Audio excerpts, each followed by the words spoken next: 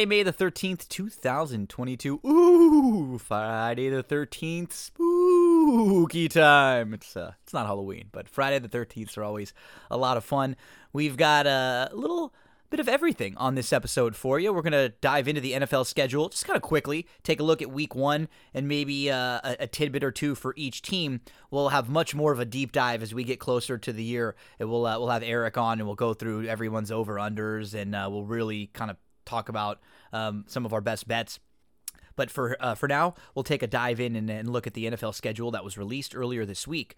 We'll check in with baseball, see what's going on around the league, take a look at a couple power rankings and where teams stack up. We'll talk some NBA with Eric. We'll preview everything happening in the 2 Game 6s on Friday night, then Game 7, and possibly more Game 7s coming up this weekend. Also, a lot of talk about Miami and Philly. What should Philly do? A lot of Embiid, how good is he, and can you really build around him and win? Then we get into horse racing. Sunday, Santa Anita. Sunday, Louisiana Downs. Monday, Louisiana Downs. So we get you full card LAD for Sunday. For Monday, best bets for Santa Anita for Sunday. So you're going to get some NFL, some MLB, some NBA, and then horse racing for Saturday, for horse racing for Sunday, Monday, for multiple tracks here on That's What G Said podcast. That is presented by Better Than Vegas at BTV Bets. Go give them a follow on Twitter and flip those notifications on right now. Every day there's an NBA game. There's a preview of those games. Monday through Friday, baseball, quick hitter shows talking about best bets for the baseball slate that day. Mondays and Thursdays, harness racing previews for Woodbine Mohawk in the early pick 5. There's comedy shows with the lineup. We have weekly jockey interviews on Riders Up. That's in accordance with Fantac. The backdoor cover Sunday night, which is another one of the more comedy shows. USFL show with Eric and Jim. NASCAR show coming up. UFC shows. Everything covered. It's all free. All of those preview shows, all of the live streams, they're all free. They just want to help you become a better. Everything's free over at BTV. Give them a follow at BTV Bets. Let's talk a little NFL schedule. So it's always fun when we know the schedule is announced, and we can really look into the first couple weeks. I have a good time taking a look and then starting to see which games are we going to attack. How are we going to play this? Kickoff game, Buffalo Bills versus the Rams. Rams host the Bills at 8:20 Eastern Time, Thursday night, September the 8th at SoFi. That's the kickoff game on NBC, and we will we'll start the NFL season with a game that could end up being the Super Bowl. Bills are favored by many. You got the Rams coming off the win last year. Let's dive into week 1. You have the week 2 Monday night doubleheader where the Bills and Eagles open up their home schedules. Remember, there's a lot of Prime Video this year. That's going to be week 2 also. But let's talk about some of the week 1 games. We got Bills at Rams, Josh Allen, Matt Stafford, Aaron Donald, Von Miller, who was on the Rams last year, heads on over and plays for the Bills now. You got the Saints at the Falcons, where Dennis Allen, new head coach for the Saints. You've got Atlanta likely starting Marcus Mariota and Jameis Winston probably starting for the Saints, so that'll be a matchup of the 1-2 overall picks from back in 2015. Cleveland at Carolina. Who's playing quarterback for these two teams? That's going to be an interesting one. We'll see everything surrounding Watson, Baker Mayfield. Is he going to end up somewhere else? And on the Carolina side, they drafted a quarterback later. Is it going to be Sam Darnold starting again or some other veteran? That'll be an interesting week 1 matchup. What's the quarterback room going to look like? These two teams were linked about trades all through the offseason. You've got the 49ers at the Bears in week 1. So Trey Lance, Justin Fields, likely your starting quarterbacks there. Pittsburgh at Cincy. So for Pittsburgh, no more Big Ben. And for the first time since 2010, no Big Ben. Joe Burrow and the Bengals open up at home against the division rival. You've got Philly at Detroit, so the Eagles at the Lions. This will be one of the top picks, Aiden Hutchinson, for the Lions, making his debut. See if Philly can build off of their pretty solid season last year. You got Colts at Texans in week 1 opening up. Lovie Smith, new head of the head coach of the Texans. Davis Mills, the QB over there in Houston. And you've got Matt Ryan, the new quarterback for the Colts there. Little divisional game in week 1.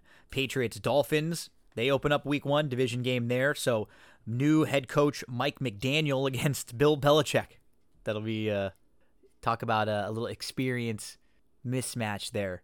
We'll see if Mike McDaniel can get the win right off the bat against maybe the best coach of all time. Tyreek Hill, Armstead, Edmonds now with Miami. They're going to have a brand new look to them. Ravens at the Jets. The Jets are going to have a new youthful look. Garrett Wilson, Jermaine Johnson, Breece Hall, and a lot of youth. We'll see how they can perform against the Ravens with Lamar coming off of injuries from last year. You got the Jags at the Washington Commanders. For Washington, you'll have Carson Wentz making his debut, and you'll have Doug Peterson as the new head coach over for Jacksonville. KC at Arizona. We've been hearing weird stuff about Kyler Murray all throughout the offseason. Not going to be easy for them to start against the Chiefs and Patrick Mahomes in week 1. Raiders Chargers, that was a cool matchup where it was basically a play-in game for the playoffs last year. They had that really fun back and forth, and they'll open up in week 1. Packers at Vikings, a divisional game there. New head coach Kevin O'Connell has to deal with Aaron Rodgers in week 1, his first game as a head coach. Another game that will be a little interesting. The Giants at the Titans. So you're going to have the 1 seed from last year, and Ryan Tannehill, were people were a little disappointed in his play. And the Giants were one of the most disappointing teams in the league last year. Hopefully, things will be different for them with some new energy. Tampa, Dallas, week 1. This is going to be the Sunday night game. Bucks at Cowboys with Tom Brady coming back. And then you've got Monday Night Football, Denver at Seattle. So Russell Wilson in week 1 heading right back to Seattle right away. They don't make you wait long to see that one. So let's take a quick look at the early win totals. I'm not going to dive into any ones that I'm playing or any schedules throughout. I'm just kind of curious to look through each team and what their early win totals were posted. Arizona Cardinals, 9.5. You've got Atlanta Falcons, 4.5 over under. The Ravens is 9.5. The Bills, 11.5. Carolina, 5.5. The Bears, 6.5. The Bengals, 9.5. The Cowboys, 10.5. Broncos, 10.5. Lions, 6.5. Packers, 10.5. Texans, 3.5. Colts, 9.5. Jags, 6.5. The Kansas City Chiefs, their over-under for win totals this year is 10.5. So this is where the books have them posted. Are they going to go over or under that win total? Raiders is 8. Chargers is 10. Rams is at 10.5, one of the higher. Miami Dolphins is at 8.5. The Vikings are at 8.5. Pats at 8.5. The Saints win total is 8.5 this year also. Now, again, these are juiced one way or the other. Sometimes they're leaning more heavily, but this is what the number is. The Giants is at 7.5. Jets, 5.5. Eagles at 8.5. The Steelers over under 7.5 with no Big Ben. It's Trey Lance starting for the 49ers. Over under for them is 9.5 this year. Seahawks without Russ, 5.5. The Bucks with Brady back, 11.5. You've got the Titans at 9.5 and Washington at 8.5. That is your NFL look at the schedule and the quick early look at some of the win totals that have been posted. And we'll start to dive more and more into NFL as we get closer and closer to the NFL season. So lots of NFL. Like always, we will be previewing every single NFL game of the year right here on That's What G Said podcast with Eric and probably a lot of other guests throughout the year. Let's move from football on over to baseball. A little check-in with baseball right now. In the National League, you got the Mets up top the NL East right now with a pretty nice margin. They're 6.5 games above the Braves. They're 22-11, and the Braves are 15-17. Every other team in the NL East is under 500, and pretty disappointing. The Braves and Phillies in particular. The Braves have a negative run differential so far. Phillies beat the Dodgers on Thursday night, so maybe that'll give them a little jump start and a little bit of a boost.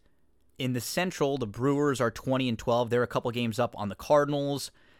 Pittsburgh behind them, the Cubs, and the Reds have been basically the laughingstock in baseball. They're 8-24. They have a minus 68 run differential in 32 games. Although they have won 2 in a row and they've won 5 of their last 10, but they were just awful for a while. Just miserable. The NL West has been really good so far. Every team is over 500. The Dodgers are 20-10 now, I guess, after the loss to Philly. And the Padres, Giants, Diamondbacks, and Rockies all with winning records through 30-plus games. So the NL West looks very good. All of the top 3 teams, the Dodgers have a plus 78 run differential. And Giants continue to play good ball. And it's been Manny Machado kind of carrying the Padres without Tatis. They've played really well so far. In the American League East, you got the Yankees up top. They've been one of the best teams, if not the best team in baseball. The Rays, Blue Jays, been fine. Baltimore and Boston's been perhaps the most disappointing team. They've only scored 107 runs in their 21 games so far. They are one of the worst offenses in the league, which is not what you'd expect from Boston. In the Central, it's the Twins, the Guardians, and the White Sox who are floating around 500. The Tigers have been just awful. I thought they were going to be a lot better than this year. I thought they'd have an opportunity to vie for, battle for 500 plus in a weak division, and they have just been awful. Out west, it's the Astros in a 10-game winning streak up to take the lead in the AL West. The Angels have played very good, though, to start. They're 21-12. Mariners struggled. They've lost 8 of their last 10. And the Rangers and A's weren't really expected to be great this year. Looking at some of the teams' key statistics this year, the Dodgers are up top a lot of the major pitching stats. They have the lowest whip, walks plus hits per innings pitched in the league. They have the lowest team ERA, a 2.25 ERA, and a .9 whip. They're the only team in the league with a whip under 1. So for towards the top of the ERA, Dodgers, Yankees, Houston, Minnesota, White Sox, Mets, Angels, Giants, Cardinals, Miami are your top 10 teams for ERA. For whip, which is basically base runners, Dodgers, Houston, Mets, Angels, Yankees, Minnesota, Rays, Padres, Cleveland, Detroit, allowing the least amount of base runners. So maybe Detroit is a team that their pitching can continue to improve a little bit, because that's one, and maybe they can win some more games leaning on that. As far as just runs scored per game, it's the Dodgers, the Giants, the Angels, Milwaukee, and Cleveland towards the top. And when you look at the bottom, Boston, 3.45 runs per game. You would think Boston would be right up towards the top. The Yankees are 6th, Philly 7th, Mets 8th, St. Louis 9th, Colorado 10th in runs per game. Let's take a look at what the ESPN Power Rankings were just a few days ago. We can talk a little bit about each team and just one or two important things about them. So they had the Dodgers ranked towards the top, and things have been really going well for the Dodgers. I mean, they've been winning even without a lot of their key players having good starts to the year. Muncy struggled, Turner struggled, Mookie's finally been playing a little bit better.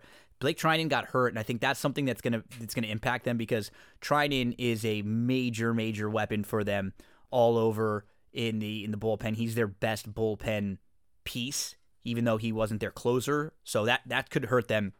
They've had a little bit of a lull. Didn't play well against Pittsburgh, and then really disappointing game against Philly on Thursday night. The Yankees are 2. Nestor Cortez has been great. Their bullpen's been really good, and they just look like one of the best teams in baseball. The Mets, they were down 7-1 in the top of the 9th. They scored 7 runs and won 8-7 last week. Baseball teams had lost 857 consecutive games when trailing by 6 or more in the ninth inning. It was the first time the Mets rallied to win when down 6 in the ninth since September 13th, 1997 against the Expos. Max Scherzer had a stretch of games throughout the last year, 24 regular season starts. He went 15-0 with a 2.55 ERA and didn't lose. Incredible. They're doing this without DeGrom, too. Brewers were the 4th ranked team by ESPN Power Rankings. And even without their pitching looking as dominant as you would expect, Woodruff hasn't been all that great. It's been Rowdy Tellez who's helped them out a bit as a bat that they weren't quite expecting to get the production they're getting from. For the Angels, they were ranked in the top 5 right next to their division rival, the Astros. They were 5 and 6. On the Angels side, Reed Detmers had that no-hitter first-round draft pick. He's been pitching very well. Sandoval's been pitching very well. Syndergaard's been really, really good. Offense leads the majors in home runs. The bullpen is solid. You know you got Trout and Ohtani as big hitters in the middle of that lineup. All of a sudden, this Angels team looks pretty solid from top to bottom. The Astros, 10 in a row. And during the first 8 games of that stretch, they allowed 8 runs and had a .88 ERA. Everybody pitching really, really well for them. And the shortstop, Jeremy Pena, was someone who's been very surprising and better than they thought defensively. He's towards the top in defensive runs scored. A lot of these tidbits are just kind of reading through some of the ESPN Power Ranking stuff. The Padres were 7 without Tatis. Machado hitting .383, and he was number 1 in wins above replacement based on Fangraphs through 5 weeks. Awesome on defense too. Hosmer has been really good. So they've been staying afloat, staying alive until Tatis returns. The Giants are trying to prove that last year was no fluke. They're 19 or what did we say they were just a minute ago? They're just a few games behind the Dodgers in what's been a really, really tough NL West. And the Giants are now going to be leaning a lot on Carlos Rodon, who's been fantastic since coming over here. Rodon, 1.8 ERA through 6 starts, striking out 53 batters in 35 innings. Giants are just a game and a half behind the Dodgers right now at 19 and 12. Dodgers at 20 and 10. So, looking to have a fun battle this year again in the NL West. The Blue Jays were rounding out the top 10 with Tampa, so 2 AL East teams in the top 10 for the ESPN Power Rankings. Blue Jays lost 5 of 7. They've just been kind of back and forth. They haven't been bad, and their pitching is going to be leaning on Alex Manoah. They've had some issues with some of their starting pitching. Struggles for Bichette, Chapman, Gurriel, Kirk. So they're so deep that they're going to be around, but haven't been quite as dominant as people would have expected. And the Rays, they just don't seem quite deep enough. Manuel Margot, Wander Franco, their pitching hasn't been quite as good. They got no hit. That feels sort of about where they should be, 19 and 13 at around number 10. The Twins right behind them at 11 with Buxton, Correa, and, they all got hurt kind of at the same time. Buxton, Correa, Paddock. They're pretty talented, and they're in a really weak division, and they have a good stretch coming up that Doolittle was pointing out. Oakland, Detroit, Kansas City, 18 straight games. So maybe they could feast on them and really, really put themselves into contention in the division. 12 is the Cardinals, just up and down, inconsistent. 3 straight wins where they dominated, and then 3 losses where they got outscored by 9. Just back and forth, back and forth. I don't think they'll be bad, but they'll probably be floating right around here as a team battling for a playoff spot. The Braves have been really disappointing, even though Ronald Acuna Jr. is back early. He's been running really well, stealing bases. Overall, they seem like they're just missing a little bit of something. You get that World Series hangover, too, sometimes. It's just not easy when the games aren't quite as important as they were last year, and you're missing your heart and soul of Freddie Freeman. So I feel like they'll be okay in a bit, but there were a lot of changes for them this year for the team that won the World Series last year. White Sox have been very disappointing. They've had some injuries, though. They went 6-1 in a 7-game spurt, and now they're 15-15, and then they went 1-10. And then they won 6 in a row, 5 on the road. So they're getting healthier. Moncada's back. Eloy Jimenez, Tim Anderson. The suspension was reduced. And Lance Lynn should be back next month. So what's nice is they're in a really weak division also. And they're only 2 games behind Minnesota. Philly at 16 is another one that people thought were going to be much better this year. Defensively, they're awful, and their bullpen is just really bad. 23rd in the majors as of earlier this week with an ERA over 4. Defense ranks 25th in defensive runs saved. Castellanos and Schwarber, not good defensively. Seattle, right behind them, had lost 11 of 14 at one point. They got swept in Houston. They were shut out multiple times. Keep an eye on George Kirby, though. Had a good start. One of their other arms, Matt Brash, was a little disappointing. Colorado behind them, the Rockies were ranked 18th. They played really well early on, but then had a bad stretch where they lost back-to-back series to the Giants and the D-backs, losing 5 of 6, only scoring 13 in those games. Bullpen has been really, really bad. The D-backs are over 500. Their pitching is awesome. Merrill Kelly, 1.7 ERA. Bumgarner, 1.78. Zach Gallen, less than 1. They've been fantastic. The Marlins ERA is, very good. Their pitching's great, even though a couple of their pitchers haven't been as good as you would have expected. They are 11th in the ERA, in bullpen ERA. And they just had a bad stretch where they went from 12-8 to 14-17. They lost 5 in a row against Arizona, and they went 0-7 in one-run games in a really short stretch. They need a little help offensively. Their power spots are a little weak. I mean, Boston's lucky to only be 21 in the ESPN power rankings. They could be dead last. Trevor Story's struggling.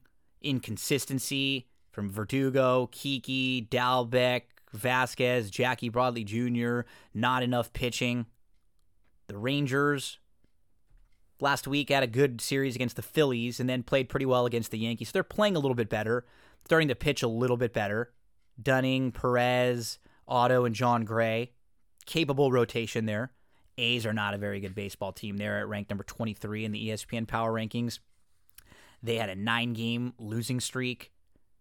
Laureano's coming back. That should help them. Sheldon Neuse and Jimenez have been a couple positives early on. That was from Lee over at ESPN. Cubbies were 24th when these power rankings came out a couple days ago. They just don't have a whole ton. Hendricks is pitching well. They lost 5 in a row by a score of 27-7. These teams towards the bottom are just really bad baseball teams right now. The Washington Nationals are awful. Yadiel Hernandez is a Cuban outfielder who's hitting around 350 right now. And, one of a few, Soto's awesome, one of a few positive things to talk about there. The Pirates played really well against the Dodgers earlier in the week. Maybe that could spark them up. They were ranked 26. The Orioles, at least the Orioles have been a little feistier than you would have expected. They're 14-18 to start. They're actually better than the Red Sox. And there are a couple positives for them. Rushman's coming. Mullins is starting to hit better. And Zimmerman. Detroit is the team that I think I'm the most disappointed in. I just expected them to be a little bit better. And it just does not look like it at all. Their pitching's been decent. They have 11 hitters with at least 50 plate appearances, and only one of them has an OPS of 700. 5 of them have an OPS under 600. So they can just not score, hit, produce at all. The Royals are actually towards the bottom and right below Detroit, and then the Reds were dead last. So those are your ESPN power rankings for baseball early on in the season.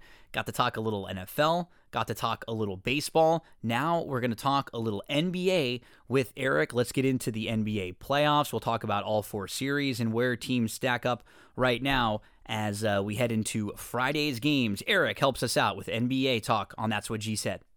NBA! Who's hot, who's not, who's hot, who's not? One game 7 to come, one series done, and then 2 more game 6s with teams trying to fight for their seasons to stay alive. We're going to talk some NBA right now with Eric. So we recorded this a little bit later than normal. Eric, thanks for being a little flexible. It just made a lot of sense, right? We're down to 4 series. We normally record on Thursday night, and during the regular season when there's a bunch of games going, we're going to miss a game or two. We're talking mainly about overall teams and how things are going and looking ahead. During these games, it's nice to be able to sort of talk about everything that happened. And yesterday we saw one series end, one go to a game 7.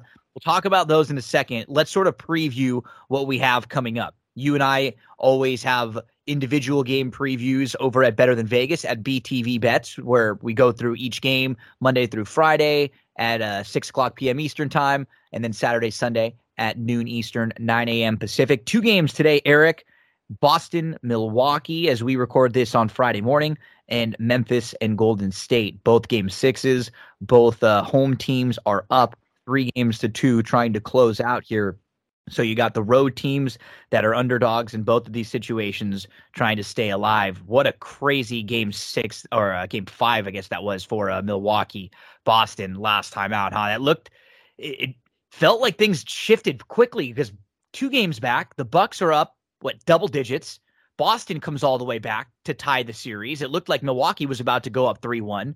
Then in the fourth quarter, Boston's up by 14, and Milwaukee comes all the way back, and now they're up 3. Great chance to close it out.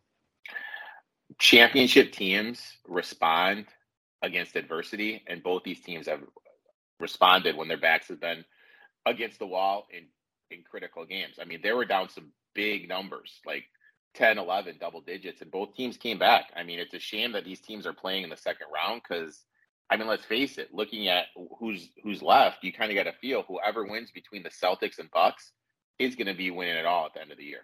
And it's funny. It's like I completely agree. Right now, this looks like the series that is by far the best series. And we got to be careful because sometimes what ends up happening is like it's like a fight, right? The 2 teams in the series like this sort of take it all out of each other, and then they don't have as much left when they move on to face other teams. Or sometimes the matchups are just a little bit different for whatever reason. Like you just don't match up as well with someone. But I totally agree with you. This feels like, of all of the series, the one where we're watching the 2 best teams, and you really felt like in the East in particular, because sometimes it's really hard to compare what you're seeing in the East versus what you're seeing in the West, or on like in 2 separate conferences. But in the East, it felt like the Boston Milwaukee is like a fight, like an actual fight. And the crazy thing about the Bucks game, and the one guy who is so up and down and so funny because he a few points of the game looked like he may have been one of the reasons why the Bucks were going to lose. Drew Holiday just kind of taking some bad shots, maybe making he gets a little bit too amped up sometimes. You can see it like I will say this: he's the best number 3 in the NBA. This is exactly where I was going. So you can see what like the problem when he's got to be like the 2 or sometimes the 1 playmaker.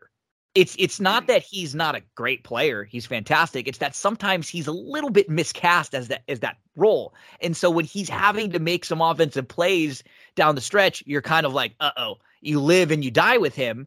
Then you see what he does on the defensive side, which was incredible. And it's funny, I'm glad I didn't, because I was about to tweet like, oh no, Drew Holiday's killing him. And then he makes those 2 great plays at the end that are just incredible. And he hits a big 3. And he is one of those guys that I'm 1,000% in agreement with you. When you have Middleton back taking some of those shots that Drew was unfortunately forced into taking, then things get a lot easier for him. And that's what Middleton does better. That's his role.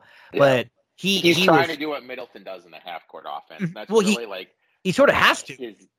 And that's really like the only one they have that can do it. But what he brings defensively, I mean, hell, if you just look at the last 45 seconds of the game, he hit that 3-pointer at the top of the key. He gets that steal from Marcus Smart. He has the awareness when Smart has the angle to the basket.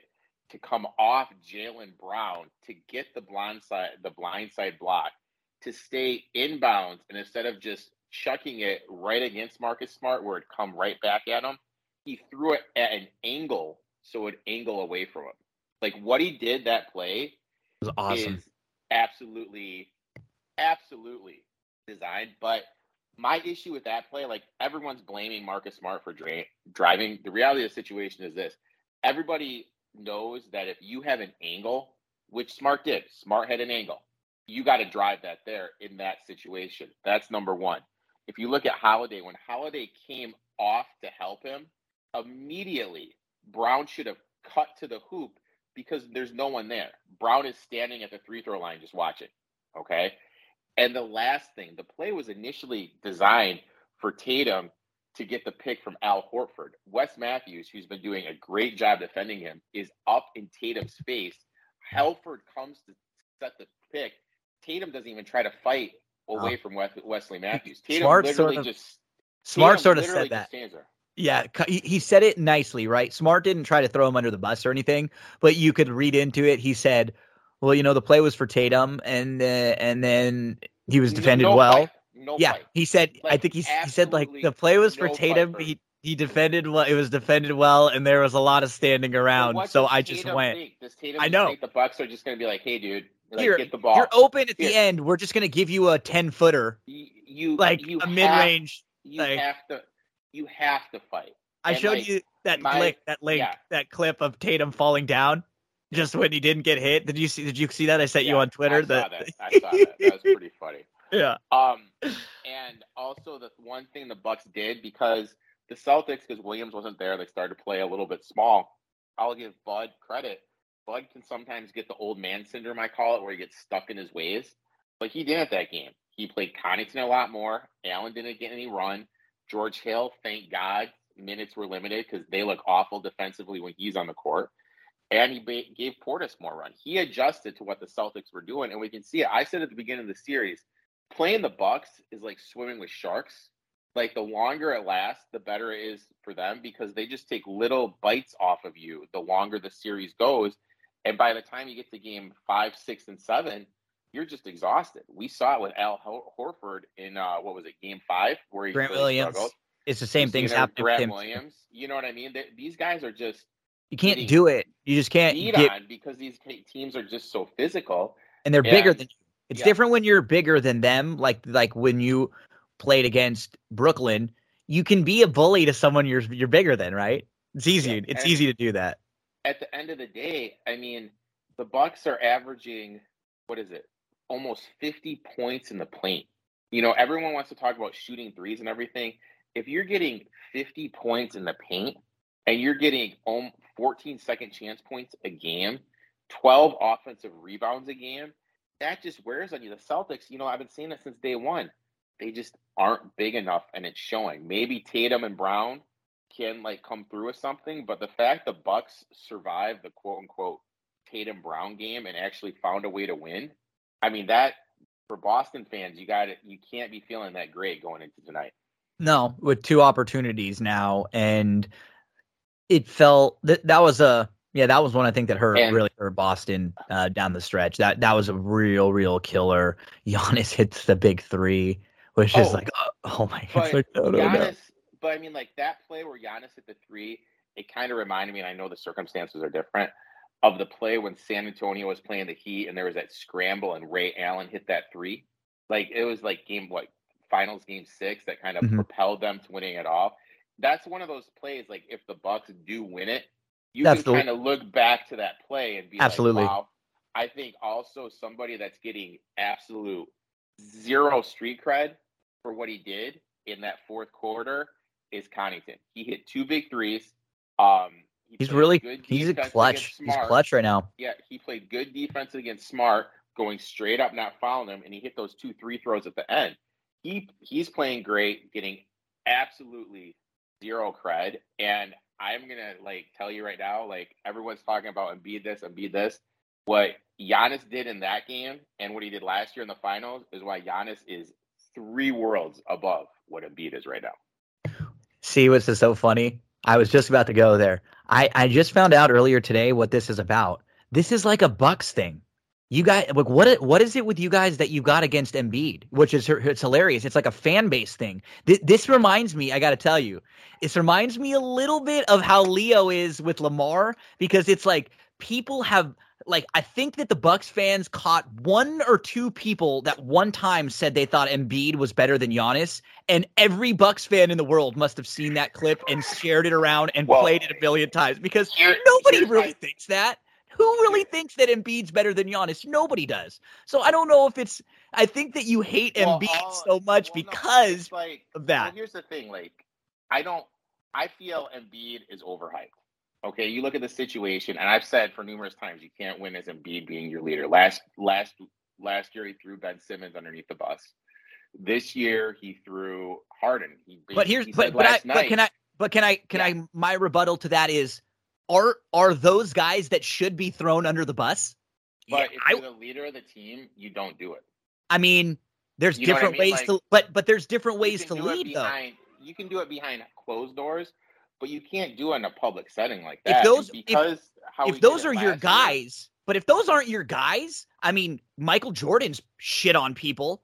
LeBron shit on people. Kobe shit on people. You know what I mean? Like, all of the best players have done exactly what we're trying to critique them for. The only one that hasn't is Giannis, because that's your guy and that's the Bucks guy. He's really great, but it's because he hasn't done that quite yet to people that have left his team because he's still young. I think, like, I would have crapped on what Ben Simmons did. Embiid, Harden wasn't very good. I think it's going to work out well for them, because now you don't pay Harden, right? Yeah. See, I found out today it's a Bucks thing against Embiid. That's what it is. I think I am the most even-keeled dude, and I tell it as it is, and I know how I feel about. And that's why I'm calling you out on this one. This is the one guy. Don't really feel about affecting my betting. Like, if I'm not a fan of your game, I'll still bet you. Oh no, I 1000% agree. You will bet him, but you'll still rip him. Embiid's getting all these excuses. Oh, he had like a torn thumb injury. He had a fractured eye socket. I mean, did we forget that Giannis basically hyperextended stop. holding see what on you did, to though. a thread? See what you did? You went right to Giannis. We can't just compare him only to Giannis. That's not fair. I mean, what about everybody else? Other guys don't show up or don't even play. Yeah. So, heck, Anthony Davis gets hurt sometimes and isn't even there. Embiid couldn't even. If you watched Embiid and thought he was healthy in that game last night, he was falling over repeatedly.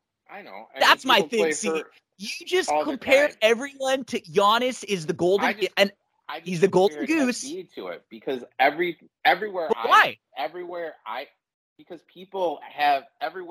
seeing on Twitter right now, a million excuses for Embiid this, Embiid should have won the MVP. And he talks so much about how he should have won the MVP. But that's the one other sport where there's a player that goes up to the podium and lobbies where he should win the most valuable player. Boston and Marcus Smart lobbied for the defensive player of the year. No, another sport. Yes, another sport. But you know, you know what I'm saying? Like, there's no, and that's the one thing that pisses me off about the NBA. You never see. Oh my God, I'm spacing on a football player. Whoever, you know what I mean? I'm like Aaron Donald. You never hear him lobby, "Hey, I should win the defensive player of the year." You might hear Aaron Rodgers say that, though. Oh yeah, you might hear. No, I've never heard Rodgers. I don't think I've ever heard Rodgers say, "Hey, I need to win the MVP." It just, I think if he doesn't, he'll say he should have won the MVP. That's the kind of guy he is. During the season, I mean, it's kind of like, I don't like that either. No, I don't like that either. I kind of like a joke, and like his whole look at me flamboyant thing. I'll say it. I don't like it. Like, I'm not a big Jason Tatum fan, but I have no issue with the way he plays and he conducts himself. I'm just not a fan of his.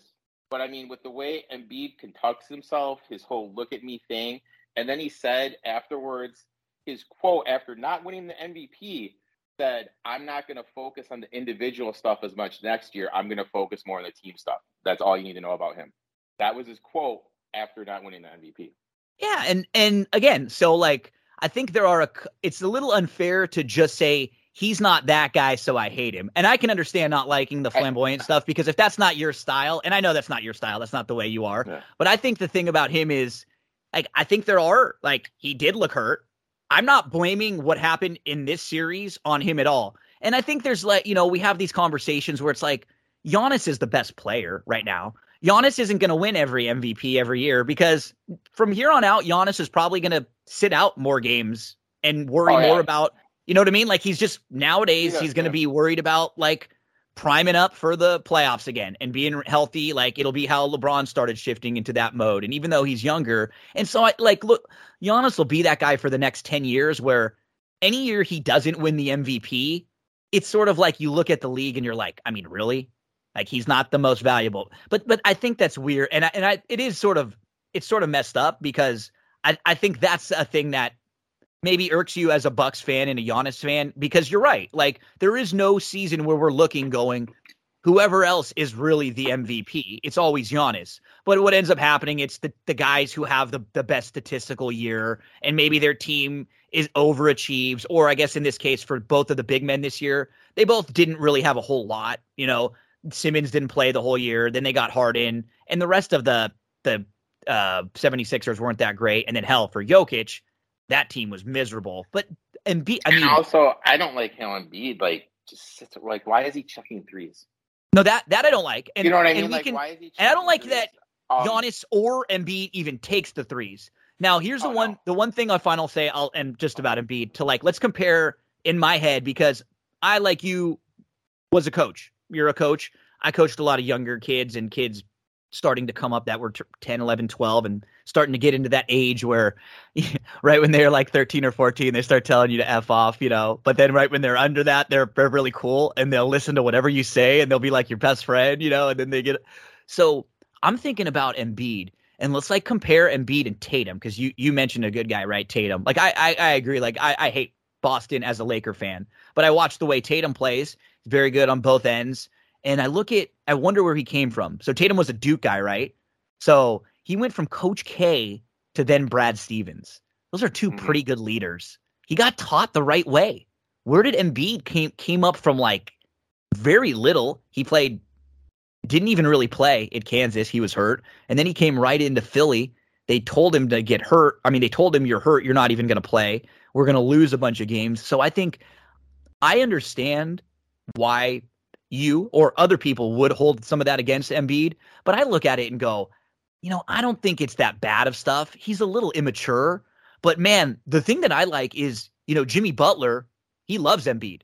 You hear him talk about Embiid, and I don't think a guy like Jimmy Butler would like a guy like Embiid if he wasn't someone who worked hard. And then Jimmy Butler walked back. I don't know if you saw after the game. He said, they picked Tobias Harris over me. Nice call. Picked Tobias Harris over me. He was just ripping. But I mean, the thing with Butler, now I could speak on this for firsthand knowledge, because I do have a very close friend who works for the Heat organization. You have to, you need an alpha head coach for that to work with Jimmy Butler, and someone that will put Butler in check. Absolutely agree. And that's what Spoelstra did. Spoelstra put him in check. Totally agree. Those two go at it all the time. But the fact that Spoelstra stands up to Butler, doesn't take any shit, will get right in his face, he has Butler's respect. With what the Sixers had, Brown, I mean, we forget that when Jimmy Butler got hurt, the 76ers didn't even want him in the building rehabbing. They paid for him to go out to California to rehab because he was being such a pain in the ass, and he didn't respect anyone in the building. Because how could you? Doubt, yeah. Well, no doubt Butler is Butler. There were probably only five competitor, but five coaches. Right? You have to have an alpha type coach, someone that will put him in his place and be willing when he does, confront you about something, to confront him right back and to hold your ground. And what the 76ers had in their coaching staff, and even player-wise, because Lowry will get in Butler's face, the 76ers at that point really didn't have anybody that could do it. So even if Butler stayed with the personality he has, that's a pretty, you don't know. Combustible. No, it's combustible. You don't know if it would have worked. Nope. I think I just more like, for the most part, the players kind of know each other, right? They sort of like they know who's sort of phony and who's not, and I do like just knowing that a guy that's driven like Butler is seems like of Yeah, all the I mean, people like there, he Butler, he liked Embiid, but and yeah, I wish Butler. I just think I keep harping on this. I I like Embiid because the coach in me likes these guys that are like a project like that. That's not But a bad dude. my He's thing not is done this is anything like, criminally. He's not. oh, He's a fan. He just mentioned one thing that he mentioned. I thought was kind of cool when they asked him about the MVP the other day. He said this is something that people would have loved if Giannis said it, which Giannis does these things. He mentioned his family. He said right now MIP or like most important thing to me is my kid, my family or something, and he mentioned it, and so I don't know, that was but I cool. mean, like that's probably like his press person telling him, "Hey, you didn't win this. Say this to save face." Because But like here if he isn't doesn't, that but I isn't mean, that like what we my thing want is this. though?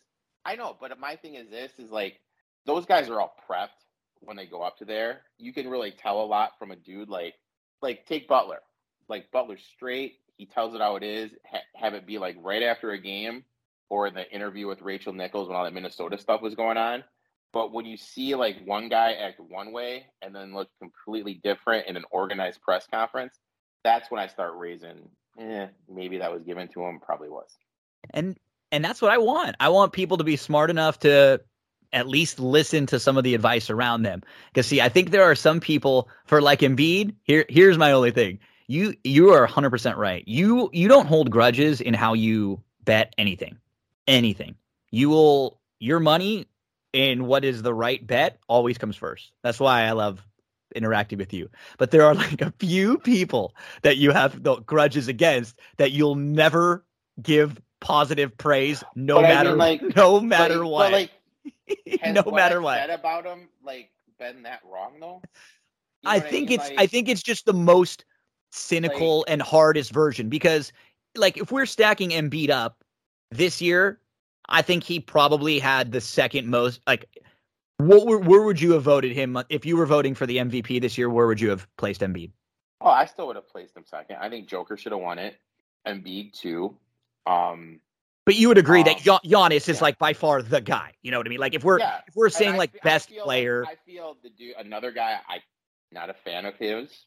The guy I feel who got like screwed over or looked over the most in the MVP stuff, I thought was Booker. Because in years completely agree past, if you were the best player on the best team, with the that was and used. And I feel he got completely shafted on everything.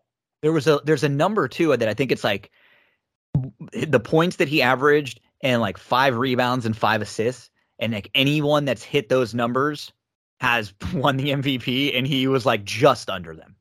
It Yeah, was I getting mean he like had no no buzz pub whatsoever, whatsoever on a team which that is was awesome. So I yeah. agree completely. If there was someone that I think got overlooked this year, and I think for me, I think the only is the what happens in this like in the conversation that we're having is just that the people that you have probably either followed or some of the stuff that you've looked at have probably overhyped Embiid. And a lot of and me personally, like I like him, but I think he's an MVP quality player in the regular season. I think like a lot of players, he still really has to prove it in the postseason. There are only like 4 or 5 guys that you really, really could say, hey, this guy For can lead me, you, you for know? me to prove it in the off season is when it's 2-2 and you're on the road, or 3-3 on the road, or down like 1-2 pivotal game force, like something like that, like a very pivotal game on the road.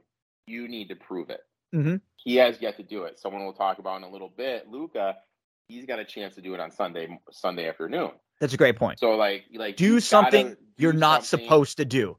You on got the to win a road game, a to series. elevate yourself up. Like Tatum's got an opportunity tonight. Mm-hmm. Elimination game That's a great on the point. road. It's a great way You to have say, a chance to, I call it the big boy table in the NBA. You have a chance right now to step up to the big boy table in the yep, NBA. If you can win this game and get a win at home, you have a chance to elevate yourself. yep. Luke And has a chance to elevate himself too. So we'll see what happens. while I'm And I like this because you and I agree a lot. So it's fun when we actually have a few people that we just disagree on. And it's not even that I disagree with what you said. I think he still has a lot more upside. And with the right type of people around him, I think he could really unlock some of those things. And I like what I've seen from him in some of his game. It just, like you said, stop shooting the threes as much. He gets a little too stupid with that sometimes. I think everybody does. Like, why hasn't he reached out to Akeem Olajuwon and said, "Hey, teach me the dream shake"? No, that's and you know You what? know what I mean? Like, that's literally, like, why? and not? that's no, you're right, and that's Because something Akeem that has shown his willingness to work with. He's one of the few old-time players that'll be like, "Oh yeah, dude, come down to Houston. Let's do work." And maybe we find out in a few years he does, or he doesn't, or he says I should have done something like that, or he's asked someone. I don't know, but you're right. Those are things that are, if you want to be the guy, because we've seen it's not as if he's lazy. Like his game improves every year, and he works hard, and he's in better conditioning and better shape than he's been before. And some of the thing, like, we can look down and say, I mean, Harden took one shot in the second half, I think. Danny Green got hurt immediately, and it's sad. Brutal. It's sad to say. It's sad to say, but that's a big deal, right? Like, they have zero depth over there. So him going down, that just crushed them. But man, they were, for a team led by a guy that's supposed to be an MVP caliber player, that was a bad way to go out at home. That was a bad way to go out at home. I think Morey deserves some of the blame too, because, like, totally agree. How everything played out would have been more beneficial for 76ers to have Curry and Drummond or have Harden. Well, here's what I do. You know what I mean? Here's why I say, let me say, on the court, Curry and Drummond. But let me say this. If they wouldn't have done this, Morey still would have wanted to go get Harden and sign him to the max. This might have been a blessing in disguise. You know what I mean? I'm just talking. Yep. And I agree with you. In winning a game of basketball in this series, in this matchup, what would have been better for them? Curry and Drummond instead of Harden. Absolutely. Is it better for them maybe that they did this right now? Because now they were able to get a look at what Harden is like in that scenario when you need him. He had the one good game. We gave him credit. He had the one good game in the series where it looked like Miami was coming back. They were down 2-1. Miami was sort of starting to come back. And then Harden, he was aggressive. He was hitting big shots. He was looking to score. We gave him a lot of credit for that. He was an absolute no-show. He said something like, the ball didn't come to me. He wasn't even bad. He just wasn't even there. It was like, and he said, but I mean, they asked him last night after the game some comment about his lack of shots. The ball didn't get to me. Yeah, so the ball didn't. He said that how he answered it kind of led me to think there's, like, I don't know. There's going to be something going on there. I mean, everyone says Doc's going to leave. If Doc leaves, that's an $8 million cap hit. Yeah, and you're going to bring in D'Antoni. Those were the rumors, like D'Antoni with Embiid. And yeah, that's just not going to work. So maybe now they realize, you know what? We have Embiid here. This is the guy we need to build around. That's what we need to. You need to get more stout on the defense on the wing. Maxey's been a nice find, right? Maxey's been a great find. That's a great piece, but you need a point guard. You need, like, a leader, a veteran or a more veteran-ish point guard. Like, it's funny. One of the guys that would have been good for them was someone like who he's been hurt a little bit, but like a Brogdon type person, like someone who's just sort of like got a good head on his shoulders, can shoot. Or even like the guy from Memphis, Jones. Yeah, like even. I think Jones, and we'll talk about Memphis later. He's a very good back. I think he's proven, because he was good up in Minnesota, that on a team that that doesn't rely on him to score, that just relies on him to facilitate.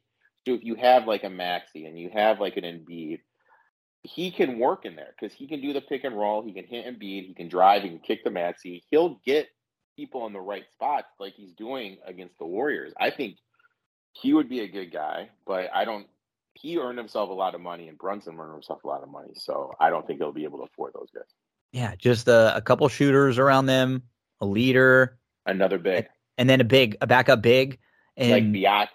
Bison Biyombo. or Yeah. Biyombo, Dedman. We're seeing how crucial Dedman is.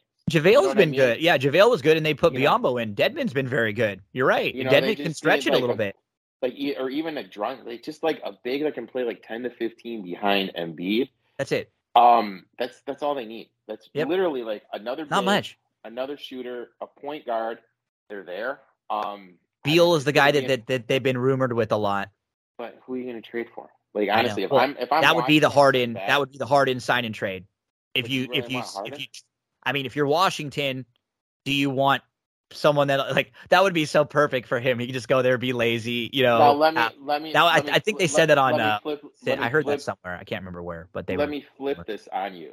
We're in the player. What is it? Player power era. Yeah. Whatever. Yeah. Like Butler, kissy face with Embiid after the game. Embiid goes and says, "Hey, I want out of here. I want to go to Miami." Oh, I know, right? Well, I mean, like seriously, do you think is that something he'd do? I mean, man. Because, like, honestly, like, if he's legitimately saying he's about winning, that's what you do. You get to a championship culture. I mean, you look at what Miami's done. Yeah. What are they, like, 3 conference finals in the last 5 years? Like, this team constantly performs well. They have a great culture. They have a insane. They overperform and overachieve. Insane player development. You look at Strus, Robinson, Martin. Hero, you know, Martin, all these guys, they have a great player development system. That if Embiid is serious about all this winning talk he's dramatically doing after not winning the MVP, I mean, dude, like that would be the place to go to. This is where, you know, this is a big sort of crossroads point for him, because right now is a moment where you kind of have a clean slate, because you're either going to make a decision with or without Harden, and then that's going to leave you a lot of flexibility. And then if not, and you've got the Doc thing hanging over there too. You could have a new face, and you could have a lot of room to sort of build around this guy. And like you could, if you're Joel and you go and say, hey, look, you need to do some stuff right now. You need to show me that you're willing to change and win here. And if not, I'm going to go somewhere else, because I still think that the process is going on. You know, the process is still happening. We got to get out of here. You're right, because that's, if you get stuck there, then you just end up being someone in, 10 years down the line who just never got past the second round. We know Joel right now, even him with not a whole great cast of characters around him, can get you into the playoffs and get you to a certain point. Yeah, right? But he needs help. And we've said this about big men. Almost all big men needs that. He's not a guy who can dribble the ball, and that's why he's not ever. Him and even Jokic, who's fantastic. Like, those guys are never going to be able to be, unfortunately, comparable to someone like Giannis or LeBron, because those are guys who can facilitate too and dominate. They're a physical specimen, as well as just the move that Giannis made, that little up and under, that like Dr. J move that he hit, that little layup, was like, wow, he does things the way he sort of just contorts his body. Yeah, it's like he's just a physical freak. It is. It is. But we'll see. Like, Embiid can totally say, "Hey, I want out of here," or he can stay here. We just don't know. It should be an interesting NBA offseason with what those guys do in terms of everything. In terms of the Heat, the goal is to win a title, and I get that. But in terms of longevity, constantly making to the playoffs, constantly winning rounds, constantly making to the conference finals, they're the franchise right now. Yeah, because they're constantly. I think it's like 3 out of the last 5. I think 9 out of the last. They're very Dodgers-like in the way they run their operation of compared to the NBA for baseball. It's just like they do things from like very well at all levels, from the bottom up. It's just smart. But that starts with Riley. Mm-hmm. It's trickled down, and he's a stickler for attention to detail, for from top to bottom. I mean, the story is, LeBron was there. He wanted to go out after a game, and Wade was like, "No, we don't do that here. We're getting on the jet and going back to Miami." And LeBron is able to teach those things to other people, right? That's exactly what it's all about. See, someone like Embiid, he hasn't had anyone, even like Doc. Doc's not a great, someone who we love, because Doc, the one thing Doc gets so defensive about everything. I know that's the problem, is that Doc is a bad loser. He's an awful loser. And here's the one thing. Doc is good. The Doc gets the guys to like him, kind of like each other. He's supposed to be like a player's coach versus a tactician, right? He's not like a strategist or anything. But as soon as things go wrong for him, I don't like the way he talks. And that's like, if that's how your dad is, or the people that you hear for the most, you're going to sort of get that way. And so I think Embiid just needs new voices too, because you are right in a lot of the things you say about him. And I just don't want him. I don't think he's ruined yet. I don't think he's beyond I look at approach. It like he's to that point now where if he hasn't changed, you're not going to change. You know what I mean? That's where I think he is. And I mean, you hit the nail on the head. Doc wants to be liked. I'll be the first to admit I'm difficult to work with. I'm an asshole. But my players, when it's time to send them off to college and everything, they're ready for college. They don't. They finish college. They graduate college. Some of them go on to play pro. Some of them go on to play overseas. Whatever. But you got to trust the process. And that's a bad term, but you got to have the leadership there to say, hey, this is what we're going to do. This is why we're going to do it. And when you get conflict, you have to say, look, this is the path. You have to stay with the path, and this is why. And you have to correct those young habits with players early on. And if you don't do it, they're just going to keep on falling in. I'll be honest. If I have a player come to me and they're 14, 15, I know I can get them to X. But in the back of my head, I say to myself, if I would have got them 2, maybe 3 years earlier, I could have gotten to Y. You know what I mean? Just because they have bad habits, I can't correct.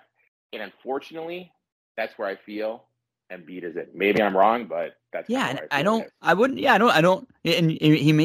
know if I think they're just immature habits versus like Harden. To me, the way he talks, the way he acts, that seems different. Like Embiid, he cares, like crying and stuff on the court. I actually like. I like that he cares enough to be molded.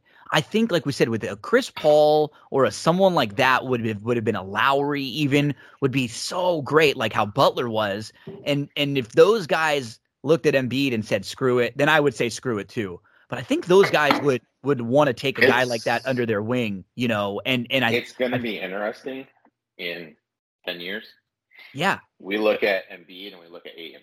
Right. Yep. You know what I mean? Because Ayton got in the league, was given Paul's teaching him how to do it the right way. He was someone I was exactly thinking about, right? Exactly, because Embiid's much more skilled than Ayton. For sure. But I do think people don't give Ayton quite as much credit. Ayton was like the man in Arizona. This guy was a number one option and has a very good offensive game and a lot of things he can do. You know, I think sometimes people just sort of think of him as a role guy, and it's like, no, Ayton can do more than that. But look at the way he acted when Arizona got eliminated. They got upset. What was it? It was like a 3-14 by early. Early. And look how he acted. And then after being around Paul for half a year, look how he's acting now. That I'm talking about last year. Yep. Total night and day, because Paul's a professional, like you're saying. You're getting that leadership, but he's getting that when he's young. Mm-hmm. He's able to instill it. He knows what to do. He knows how to take care of his body. He knows what to do after a game, how to eat after a game, not going out and partying or going to the casino before the game, whatever. The key is, like you were saying, learn that, and I just think it's too late, to be honest. Like you were saying, it has to, if it's ever going to come, because for someone like me, even if I'm always, and I know you are too, I'm always looking. I have my way of doing things, but I'm always trying to get better and improve and add to it, you know, because if you're not, then you're sort of going to be standing in place while other people are moving forward. And I think I do think that in the right type of situation, he is someone that someone would want to kind of take on as that project and say, I can do it with this guy. I can take it. I can lead him. And I feel like he would listen to the right voice. And I just don't know if he's gotten the right voice yet. Maybe he's beyond reproach. We've talked a lot about Embiid, which is fun. We go on some tangents here. So as we've been talking about how they got eliminated, Niang, he scored 18 points in 6 games. He was six. I mean, but like it goes back to we talked about Morey. Morey. They don't have the pieces around it. Like everyone was talking about, and Sixers futures tickets. They don't have the pieces. Like, you know what I mean? Like, they No. do not have any of the pieces to even remotely contend about the championship team. Like, Nope. if you look at, like, Niang, perfect example. If he played on the Celtics, is he on the court? No. If he played for the Bucks, is he on the court? No. Grizzlies, no. Suns, no. Heat, no. You know what I mean? Like, No. their roster just isn't that. So, I mean, He played 20-plus minutes twice and played 15-plus minutes 4 times in the series, made a total of 6 shots and a total of 18 points. Like, you need a guy like Niang in your series to have an 18-point game. You need your role players to all have a game like that in order for you to succeed. And when you're getting nothing from them, this isn't because in the blame pie that was the 76ers season this year as they're done, there's plenty to go around. There's a lot of people that get slices of the blame pie for their team. And that's usually what happens when you lose. And when you lose early on, it's usually more than just 1 or 2 people. But Morey is one that you're the architect. He's not getting the attention that he deserves. He should be getting equal crap. I agree with you there. He should be getting equal crap. Now, so the Heat, they're chilling. They get to wait.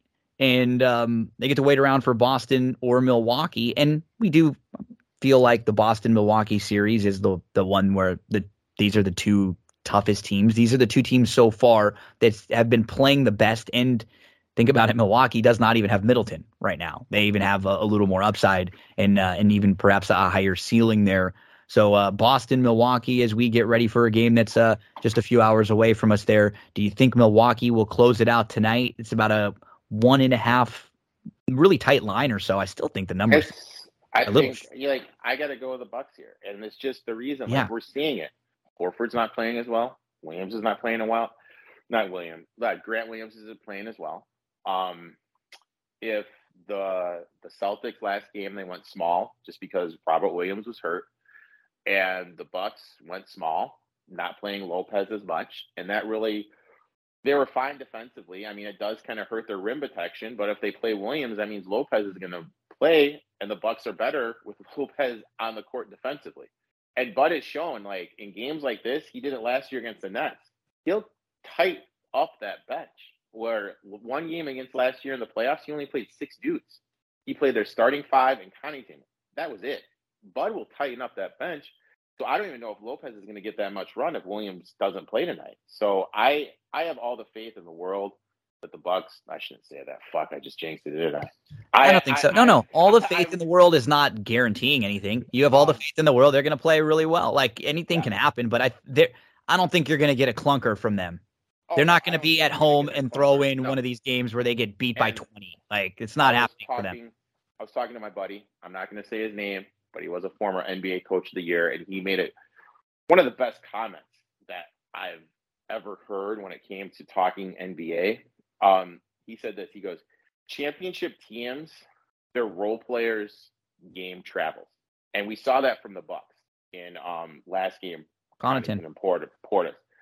He said, he goes, for the Celtics to win, they need a Horford game or they need a Grant Williams game. Mm-hmm. He goes, if that doesn't happen, it's over. And I mean, he's right in the head. Like, if you're going to win a championship, you need to win a game on the road, and you need one of your role players. You need their game to travel. I don't have faith that Horford or Williams' game will travel. I'll take the Bucks. Bucks, I've been my lean most of the series also, and Boston has played really, really, really well, really hard on defense. Their defensive personnel is just, when you look at their individual defensive personnel, it's good. They're all just individually good defenders, good defensive players. So it makes a lot of sense. They can switch. They don't really have a whole lot of different people you can attack. When they have Smart, Brown, Tatum, and Horford out there as a combination, those are all 4 guys that are really good. They're not small, and they've got length, size, and like girth to them also with Smart. Yeah. So personnel-wise, they're always going to be tough. It's not as if I think this is going to be an easy game, but it felt like that was just a back-breaking loss for Boston more than it would have been for Milwaukee, because Milwaukee could have come home here to keep their season alive and then go into a Game 7 where you're still the reigning champ and you still feel like you have the experience edge. And maybe But Boston comes in here and steals it, but obviously it's a better spot to be in being Milwaukee right now. way better spot. Beating Milwaukee 2 games in a row is going to be tough. And back to that point, like Brown came in, and I think for the rest of the game, they scored 8 points after Brown came in. Number 2, do you know how many rebounds do you know how many rebounds Jason Tatum had in the second half of that game? I don't. He had as many as you and I did. 0. He's getting tired, man. He's getting tired. But that's my point. It's legs, dude. Like you have Wes Matthews, who's just leaning on you for the whole game, not letting you get that space, having you work to get the ball. Dude, we're 5 games in. That's adding up. You look at someone like Wes Matthews, that player right there would have been absolutely perfect for the 76ers to have. Someone that can play defense, someone that can hit a corner 3 when open, and someone that will drive to the basket and look to finish and have the confidence to finish. The Bucks got him, and I hate this term. Was off the street or StubHub or whatever it's called? You know what I mean? What is it called? You know the term I'm talking? Yeah, off the I know where you're going, off the like the stockpile or whatever. Yeah, whatever. Yeah. You look at Wes Matthews, he is. I like Wes. You don't contain Jason Tatum with someone as talented as he is, but he's making Tatum work and get tired. He's really good in the post. Wes he has like a good, strong base, so you can't really back him down, and he makes things really difficult on you there. I was always a fan of Wes. He played a little bit with the Lakers. He just he was hurt and kind of sick. He's kind of kept in and out. He was really unlucky there, but he is one of those winning role players that you can have you need. Like a start. He can start for you and be like a wingish guard. He can come off the bench and be like your 7th man, your like second guy off the bench, and he'll hit threes when he's open. He doesn't do anything stupid. He never tries to make a play that he should not. You never see him like crossing over and trying to take a bunch of guys off the dribble when there's, he just moves, ball flows. Really big fan of Wes, and he's been a great. But I mean, like as a championship level like GM, like a guy like that, a guy like Strus, as a championship level GM, those are the guys like you find that come in that contribute. And I mean, I guess that's another shot at Morey by me. Yeah. Morey doesn't find those guys to take you over the hump.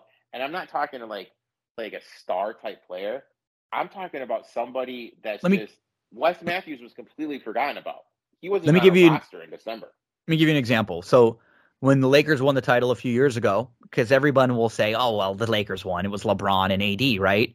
The starting lineup, the starting lineup in the finals was Caruso and Morris. Exactly. Those are 2 guys that were starting. That was a G leaguer. That was a G leaguer who was starting Game 6 of the NBA Finals, and we actually went and got because he was released and he was a buyout. We went and got Markieff Morris, and Markieff Morris, because Miami, we didn't need to go as big against Miami.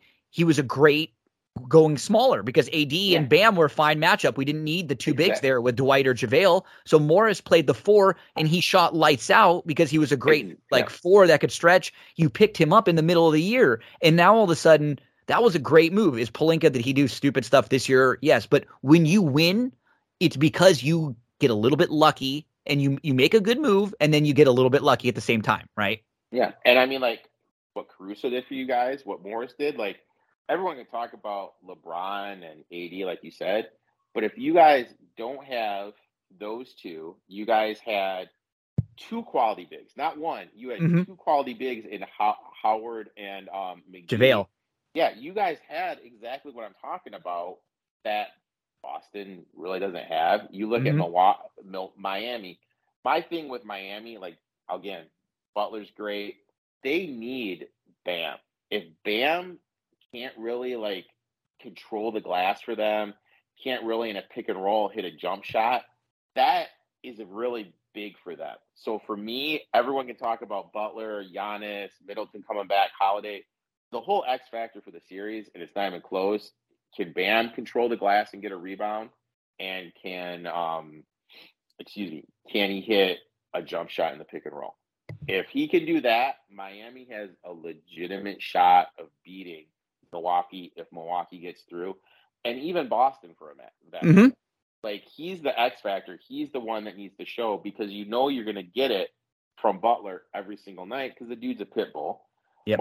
Martin's a pit bull. You'll get competitive from him, and then between the mixture of Hero and Strus, you'll get one of those two guys hitting jump shots.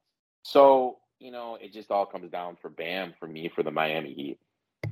Let's move from the East over to the West. We've got Memphis versus Golden State.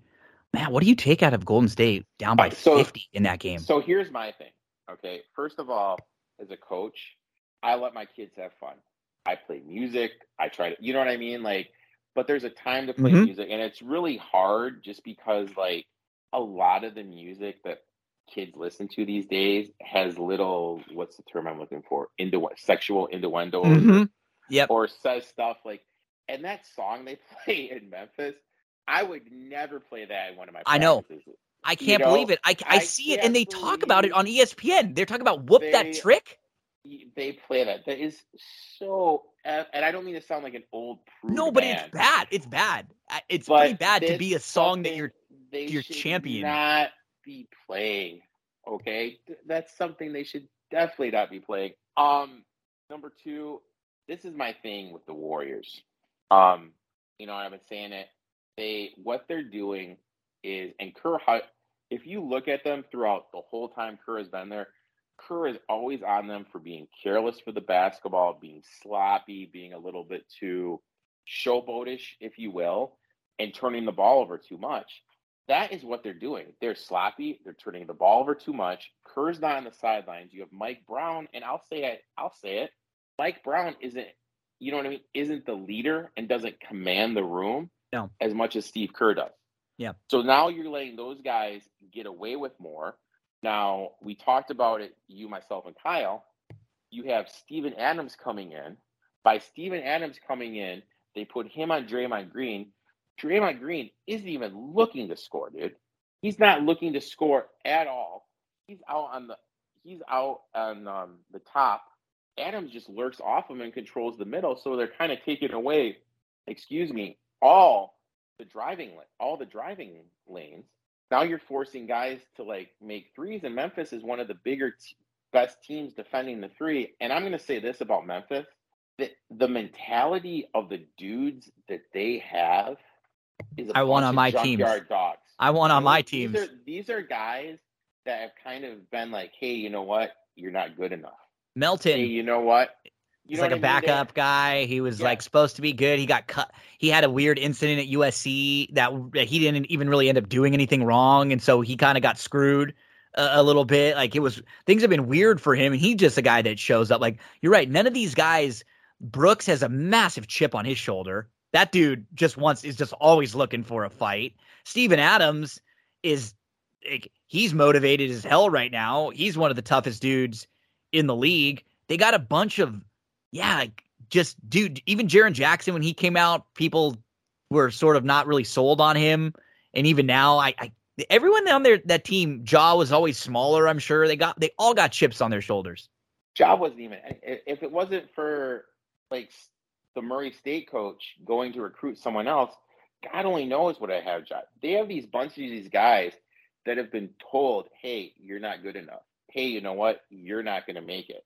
And now you put them in the situation, and you even, like, they're fighting. You have Taylor Jenkins, and I'll say it right now.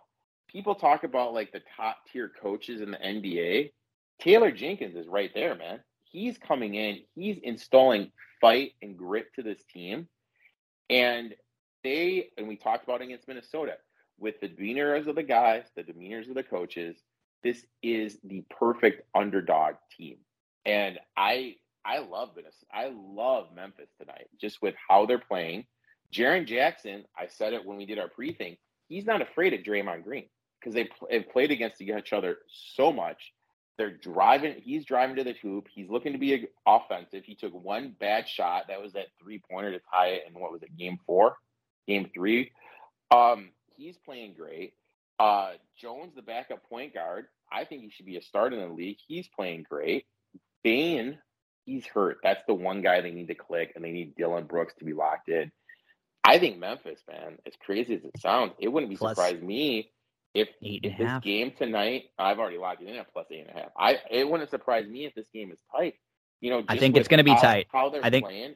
And I'll say this, I've made this comment when you and I were talking a month ago. This isn't the same Draymond Green. Nope. After that game against the Suns, Crowder said something. Like, normally Green would just kind of like, whatever, just walk off, not like phase it. He fucking followed, excuse my language, he followed up Crowder and got back in his face. He's like waving his towel to like, smack, hit that trick, whatever. Like, you're losing by 50? Come on, man. You know what I mean? Like, dude, come on. Like, I don't mind it, but like, if I'm on a team and you're doing that, or I'm a coach and you're doing that, I'm a little upset. I'm like, dude, like, we're up 50. Like, if we were home up 30, I wouldn't care. But we're getting our asses kicked, and that's what you're doing. It did come off weird. I know he was trying to go so oppo. It just rubs me, like, as a coach, as a competitor, someone that's played, it was something that just rubbed me, personally, the wrong way. I had no problem with him doing it. You can do whatever you want to do, but, like, it just kind of rubbed me the whole way. And, like, I don't like it. Yeah. It was goofy. I don't know. It's too goofy. It's like you could sit down and smile. You know what I mean? Like, but the dancing and stuff, you were down by 50. Yeah. You got punched in your mouth. You literally got punched in your mouth. So and I don't know. I think tonight's guy, I mean, like, you look at what Adams is coming in. He's getting double digits rebounds, 15, 13 rebounds every single game, just because the Warriors have absolutely no effing size. Like, none at all. And he's just able to eat down low. And Jackson's driving. He's not scared. Bane's driving. He's not scared. I mean, the Warriors have looked so exposed, even though they're up 3-2. I think whoever wins between, Dallas or the Suns, I like them to beat Golden State. I think Golden State is a little bit overhyped and a little bit overrated right now, too. I think because we saw what they were doing in the first couple games of that Denver series. I think Denver was one of the weaker playoff teams. They had Jokic, who was awesome, but nobody else. We saw nothing else that was consistent from Denver. I think Memphis can keep this game close. I hope they can. I would love to see a Game 7. And if we do have a Game 7, we will be talking about it on BTV Bets at Better Than Vegas. So we will talk about these games any days there are games. And Eric, there are no basketball games on Saturday, but on Sunday we will have a Game 7. Dallas Phoenix. This game right now, we could have two if Milwaukee Boston goes to 7. That game would also be on Sunday. So Dallas Phoenix set as a 6-point favorite in this game at home. In this series so far, every home team has won their games. We know that. We just want to talk about this one quickly because we'll really dive into it on Sunday and preview the game early in the day on BTV Bets there. But CP3, in his last 4 games, 13 points, 4 assists, 5 turnovers. 7 points, 10 assists, 4 turnovers. 5 points, 7 assists, fouled out in 23 minutes. 12 points, 4 assists, 7 turnovers. He hasn't taken more than 9 shots in any game. It's not that absurd for Chris Paul to not take a ton of shots, but it's usually incredible rebounding numbers or like very, very great efficiency. His efficiency's been fine, but he has just been like just a guy. Not at all what he looked like early in this series or in round 1, which was really helping them beat the Pelicans. Oh, and we're at the point right now. Is it back to where it was? Paul's never going to win a championship, and he's just a regular season player. Because we've seen, like, in the finals, granted, he did have the hand injury. He kind of disappeared. But it ends up, he's always the smaller guards. I think that's what happens when you're a little smaller, right? You wear down a little bit more. It's hard to carry the load all the way. Booker got hurt. He was asked to do a little bit more for those games when Booker wasn't around. He had that stretch where he had a game where he was perfect. He hit every shot. And it's going to sort of go the other way a little bit. So it's a little scary for a Phoenix team who they've been awesome at home. They've been like a much different team at home versus on the road, and they have this game at home. But give us a couple, like a minute or two of your thoughts before we get out of here, and we'll dive more into this on Sunday. When you're playing against someone like Luka in a 1-game situation, it's just not, you don't want to put yourself in that situation because really crazy stuff can happen. What if one Booker twists an ankle early in the game, or, the first 5 threes that the Mavericks shoot, they hit, and all of a sudden they're up 15-3 and you're just down by 10 before you even blink an eye. Crazy stuff can happen in one game scenarios. So here's my thing. You're exactly 100% right. And the thing I don't understand, everyone wants to hype Monty Williams that, coach of the year, blah, blah, blah. And don't get me wrong. I completely agree that he is the coach of the year, that he should have won it. If I have a size advantage with Ayton, I'm going to switch my focus, and early in the game, I'm going to start pounding it down low with Ayton and pick and rolls, because that pick and roll is there all game. I don't understand why the Suns don't do that more and more and more and more. It's kind of too centric with Booker and Paul. I think they need to be going more into the post, forcing Powell to be on the court more, because when he's on the court, because he is their big, you know what I mean? It just exposes what the Mavericks have. The Mavericks are the best team on the perimeter in the NBA, and it's kind of like how the Suns are trying to work with the perimeter drive, perimeter pull-ups. It's just working in the Mavericks' hands. I think they need to center the offense around Ayton pick and roll and Ayton down below. To backtrack what we said, Tim Bontemps just tweeted out. Yep. Maury says Doc Rivers will be back. Oh, my goodness. I don't know. So, I wouldn't want him back. He's the one that I get a little bit worried about from the top down, because, like we said, the leadership, that's the thing. If you keep with a guy like Embiid, I don't like saying words like ruined or wasted, because the dude's had a great career, and we can't just downplay the accomplishments that he's had, but he wants to be a champion. He wants to be an all-time great. When you get to this level of a superstar, you don't want to just be another guy. You want to win. You want to be remembered as an all-timer. You want to at least have 1 year where it was your year and you were the absolute best in the world. And there's a lot of players that never get that chance, and I don't know if Doc's the right guy to lead them there. I don't think he is. No. So leaning Dallas, it sounds like. Yeah, I don't know yet. I'll have to see. I'll have to kind of look in it. Dallas did have 18 assists. I thought they needed 20 to win the game yesterday, just because they're just so much better when the ball moves. But looking at it, the games before, Luka had an exorbitant amount of shots. And I think it was Brunson in the game they lost, game 5. He was the only one with double digit. They have 3 guys with double-digit shots, and that's what they need. They need multiple guys putting up shots, not just Luka doing his thing. The ball needs to move. But yeah, I'm just really disappointed in the Suns, because I think they're making this game harder than they need to. If they had more of the let's attack the rim, let's expose that the Mavericks have no height, I think they win this 4-2, maybe even 4-1. But they're just way too perimeter-oriented right now for me to really jump on it. And we said it before, if Luka wins this game, this is going to elevate Luka up one more tier, winning a game 7 on the road in the playoffs against the top team in the NBA. And there was one other stat with the Suns. I think the Suns would be one of the first teams that had the best record in the NBA that by 9 or 10 games or more that didn't win the NBA title. Yep. Yeah. This would be really disappointing. Yeah. This would be really disappointing. Even that Warriors team that had 72 wins, that Spurs team had 64. So this would be a complete and utter letdown if they didn't win it. And the Suns are going into the offseason. They didn't give Ayton his rookie extension, which was absolutely mind-boggling. You'll have an older Chris Paul, older James Crowder. They definitely, if they don't win it this year, it's going to be interesting to see what happens. Plus, you have the whole lawsuit thing with the guy there in management with the sexual assault stuff. So yeah, I just don't. If the Suns don't win it this year, I don't know if they're going to win it. One more comment I wanted to make about the Celtics. As much as I talked about the Heat being the team that's constantly winning it, they're not winning it, but performing in playoffs, overperforming, making it to the Eastern Conference Finals. Are we at the point where we look back and look at the Celtics and just say, look, man, they just don't have it? You know what I mean? You look at it, how is this team of this base like not even made it to the finals?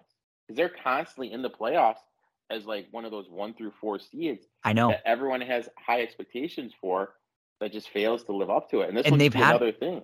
they've had some good roads. You know what I Some mean? great Like roads. some years where it's like things really broke great for them. It looked like they didn't have the toughest teams along the way to have to face. And that's one of the things that I think you and I talk about. You never know. You always think, oh, we've got a young team and we'll be back there and this and that. You never know. You got to take advantage right when you're there. That's why you have to have the right leaders there, because when you're in a 2-2 series like Philly, it was 2-2. They felt like they had all the momentum in the world. They just won 2 in a row. Embiid came back. It felt like they were maybe the better team than Miami at that point, and they got their butts kicked in back-to-back games. Like, how did you just give up when it was 2-2? It was a 2-2 series. But it goes back to my point. Championship teams, when they're punched in the mouth, Yep. figure it out. They figure it out. How do you not have the team, the players around? You fight, you scratch, you do whatever you can. Your coach finds a way to inspire you, to motivate you, and that was not the case for them. I mean, like, even if you just look at the Miami Heat roster they rolled out, I mean, their starting lineup was Adebayo, Vincent, Butler, Strus, and Tucker. And those were the only guys that played over 20 minutes. Does that lineup strike fear in you? Absolutely not. That's not a terrifying personnel lineup at all. But no, they went out there, they faced adversity. They just outplayed them. They just play harder than you. They punched you, they beat you, they were tougher than you, they wanted it more than you did. I mean, like, I hate to go back to Philly because it seems like we're talking about No, but that's fine. Because they got beat. But it's fine. Looking like the last 2 games they played, can you tell me that the statement is wrong that Philly played them like a regular season game? Not at all. You know what I mean? It was zero sense of urgency. You know, it's kind of like zero. Our whole season's about to end right here. And it's fans. It kind of like, it feels to me that they already had the built-in excuse of saying, hey, you know what? First 2 games we didn't have Embiid. You're right. Hurt. You know what I mean? Like, you know, they were already there mentally. Next year we get Harden off the books. Maxey will take his next step next year. You know, we can get rid of Rivers. You know, there was. I know. You're right. You know what I mean? With the Heat, they're in the lab trying to figure out. Okay, what did we do wrong? We're gonna fix this next time. For these guys, they were checked out. You can see it. Like, you can see it. Even like, and I could be wrong because I don't watch as many post-game interviews as I should. But has anyone on the Celtics said anything about not having Robert Williams last game? I don't think so. You know what I mean? There's no like, oh, we didn't have Robert Williams. Maybe if we had Williams in there, you know, we could have got the rebound instead of Portis. I have not heard one player on the Celtics say that. Have you? No, they haven't. No, I heard the fouling. No, I heard the foul stuff a little bit after the. Both of these teams have chirped a little bit about the fouls. Everyone does that. But that's the coaches all do that. You complain about the fouls. Yeah. The next game you get the call. Like every team's going to do that. Everyone does that. But I'm talking about like, no, they don't having that excuse in. Oh, you know what? It's Robert Williams tore his meniscus. You know what I mean? Smart said we needed a box out, and he said Holiday made a great play. Yeah, at the end too. He said he made a great play. No excuses at all. He made a great play, and I thought Smart was the guy, kind of a guy who sometimes, like I said, he was honest. He said the play wasn't supposed to be the play, right? Like you were saying, it was a play for Tatum, and nobody was really moving around. He wasn't throwing people under the bus. He was just that's what was going on. Like you said, they were standing around. There wasn't a whole lot of movement, and then Smart had to go, and Holiday makes a fantastic play. That's what happened. Why like Doc come after, and like Embiid does this a lot after the games too. But I think the problem with Embiid is, honestly, I think he doesn't understand when someone asks you a question, you don't have to answer it straight up like that. You don't have to be as honest as you freaking feel. Like, maybe. You know, like, don't say, even what he just said about Harden, he's like, yeah, he's more of a facilitator. You know, it's like, it wasn't dishonest, but it just comes off like it does, like you were saying. It does come off like you're throwing a teammate under the bus. It comes off so effing poor when he does Yeah. that stuff. And you're right. Maybe he doesn't realize it, or maybe he knows what he's doing. You're right. I don't. Maybe he is doing it on Right. purpose, or maybe it's. Man, like I we don't just know. don't know, and it's I one of those don't. things like we just don't know. But like that's my thing. Like you look at the team, like even the Suns. Like when the Suns didn't have Booker, like none of them said, "Oh, we don't have Booker." You know what I mean? There's just no excuses. Even the Bucks with Middleton, none of us like, "Well, you know what? You know we don't have Middleton. That's why we lost the game." You know what I mean? There's just no excuses. They just figure it out and keep competing. You know, even Dallas is doing the same thing. That's why, like, those teams in my eyes have it when the Sixers don't have it, because it just seems to me everything is just excuse driven with them. And I'm very happy as a Laker fan. I don't have to worry about Doc Rivers as a coach this year, so I can I can breathe a sigh of relief on that one. Let's go get some better options for the Lakers. And Eric and I are going to talk about these series with you each day that there's an NBA game. We'll be on Better Than Vegas at BTV Bets previewing the games Monday through Friday, 6 o'clock p.m. Eastern Time. Saturday, Sunday, if there's a game, we'll be there at noon Eastern Time, 9 a.m. Pacific Time. And Eric will be checking in with me over the next few weeks, and we'll check in again once a week and catch up on everything going on in all the series and see who's moving forward and what to look for. Eric, buddy, what do you got rolling on your shows and on your stuff this weekend? My podcast, which is going to come out later today, Friday, XFL Jim, and talking USFL. My boy Brandon, we're going to talk NASCAR. And then over on Saturday, Leo, Kyle, and myself at the BTV UFC show. And then Sunday, you and I think Kyle are going to be on the NBA show. And then me, Brandon, and Biho are debuting the new NASCAR show for Okay. I like that. Looking forward to that. We're gonna dabble some fantasy stuff in that, so that should be a good one. And the cool thing about Brandon is like he's like a professional iRacer. So what like Denny Hamlin, Kyle Larson, Chase Elliott, what those guys do on like Monday before they get to the track is they race in the iRace to kind of like feel how the track is, just because the track's going to, as crazy as it sounds with how technology is, the track's going to basically play the same. They're going to get used to the turns and the timing and everything. Yeah. So he races against those guys during the week, and he's got a great thing of like knowing like how the track is and everything like that. It was kind of funny. Like he told a story a couple weeks ago how Kyle Larson, he was racing against him and he wouldn't let Larson pass, and Larson actually spun him out. So, you know, it was kind of a little bit funny. So like he's got some good stuff to tell, and he's very, very knowledgeable. He's gonna be doing a Boston themed sports show with Leo, which is nice. Great. So it looks like we're adding another one to the family. So looking forward to that, and we'll be hearing more about that on these shows. Make sure to give BTV Bets a follow so you can check out all of that content. Thanks so much, buddy. Appreciate it. I know you got a busy schedule like always, so we'll talk again coming up this weekend. All right, sounds good, man. Make sure to give Eric a follow all over the place and check out all the content that he's got. Busy man right now. Busy episode of That's What G Said. Let's continue rolling along. Don't go anywhere.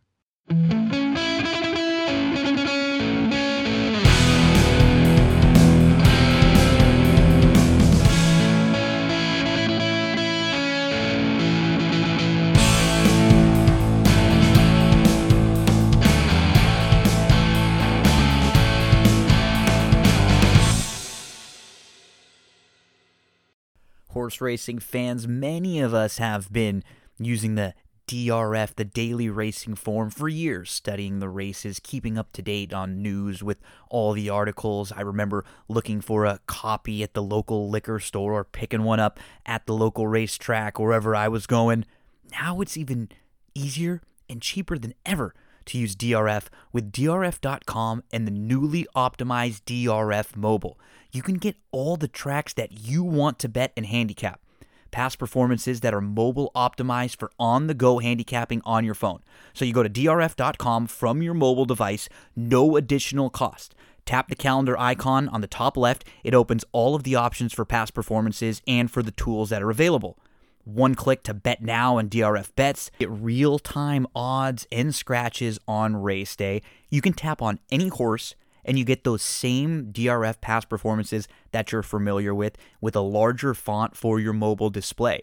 One click to Formulator for charts, for replays if you get the Formulator version, and even on the classic past performances, you get the home screen with horses, with odds, with buyers. You get a lifetime buyer speed figure graph. You can rotate your phone for the best view, and any horse that you click on, you'll see the running lines. You can easily move from horse to horse. The same data as those traditional classic DRF past performances. You get an interactive format, which is very similar to the DRF Classic version that you're used to on the desktop.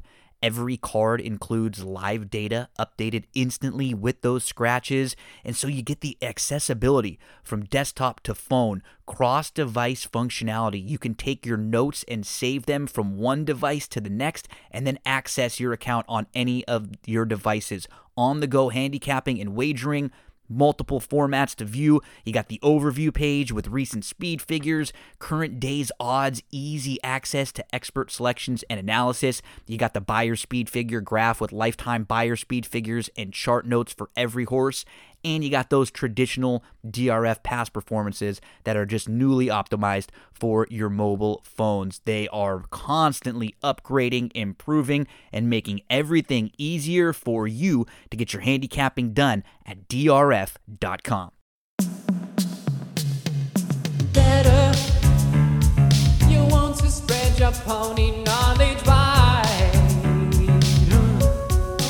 Oh, better, I got a place where winning ain't tough to do. You wanna be cool, stable do. Your horse racing fantasy come true. But no, stable do. Download the Stable Duel app and play today. Get those entries in and play, race, win, like on Saturday over at Gulfstream Park with the double up. There's also a top 10. You can play at Pimlico, Lone Star, Santa Anita, Hawthorne, or the free ride at Monmouth. On Sunday, you've got Gulfstream, Pimlico, Hawthorne, and Santa Anita, all with options for your Stable Duel games. Get those entries in and play, race, win. We are going to head on over and start talking some racing for Sunday and for Monday. Let's first talk some Sunday Santa Anita.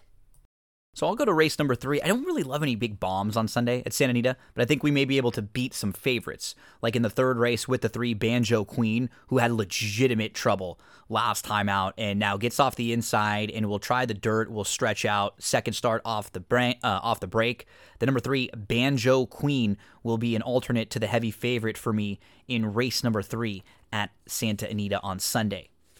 Moving to the fourth race, 6 furlongs on the turf course. I thought the 5 Harbored Memories, another instance where you're not talking about a big bomb, but this is a horse who comes out of some really nice races here. And now we will go third start off of the long layoff, drawn well with some speed, but can also sit off and close, has run well over this turf course. The number 5 Harbored Memories is the play for me in race number 4. We move to race number 6 at Santa Anita. 10,000 claimers going a mile on the main. I thought the 5 Claim of Passion with the blinkers coming off should get some pace to run at in here. Has been in against 12, 5, and 16 claimers in similar spots in the last few. Was actually favored on May the 6th. So you get the quick wheel back because this horse just didn't really have a shot early on. I like when you get a quick wheel back and a quick turnaround. I think Claim of Passion just a little too high up on the board. Anything around 7-2 feels fair on the number 5 Claim of Passion on Sunday at Santa Anita. That's race 6. The 7th race is a first level allowance going a mile on the dirt, and the 4 Impossible Task should get a nice trip. There's some other speed in here that I feel is quicker than him. I think he ends up sitting nicely in maybe third, and he's proven at Santa Anita. He's proven going the mile. Special Ride could find this a tad far and may have some other pace to deal with, like Back Ring Luck and maybe even a horse to the outside like Street Ruckus. Let's see if Impossible Task can sit right behind them, the number 4 in race number 7. So that is Santa Anita for me on Sunday. Let's head over to Louisiana Downs and talk a little Sunday LAD. May the 15th, Louisiana Downs. Let's start with race number 1, going a mile on the turf course. Louisiana bred, 12.5 non-threes.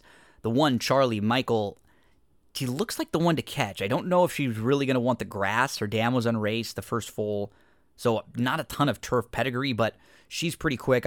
He's pretty quick. I think he's the one to beat. 1-6, or he's the one to catch. The 6 Oh My Aching Arch feels like the most proven turf horse in here. So I'd have 1-6 in all exotics. The 4, the last time on the grass sat a really nice trip. A little bit of upside with only 4 turf races and a couple of them with some excuses. 1-6-4 in the opener at Louisiana Downs on Sunday, May the 15th. Let's go to race number 2. I'll be out there helping out with the broadcast on Sunday. Make sure to tune in before each and every race. We'll give you a little more information, and then we'll do some post-race analysis.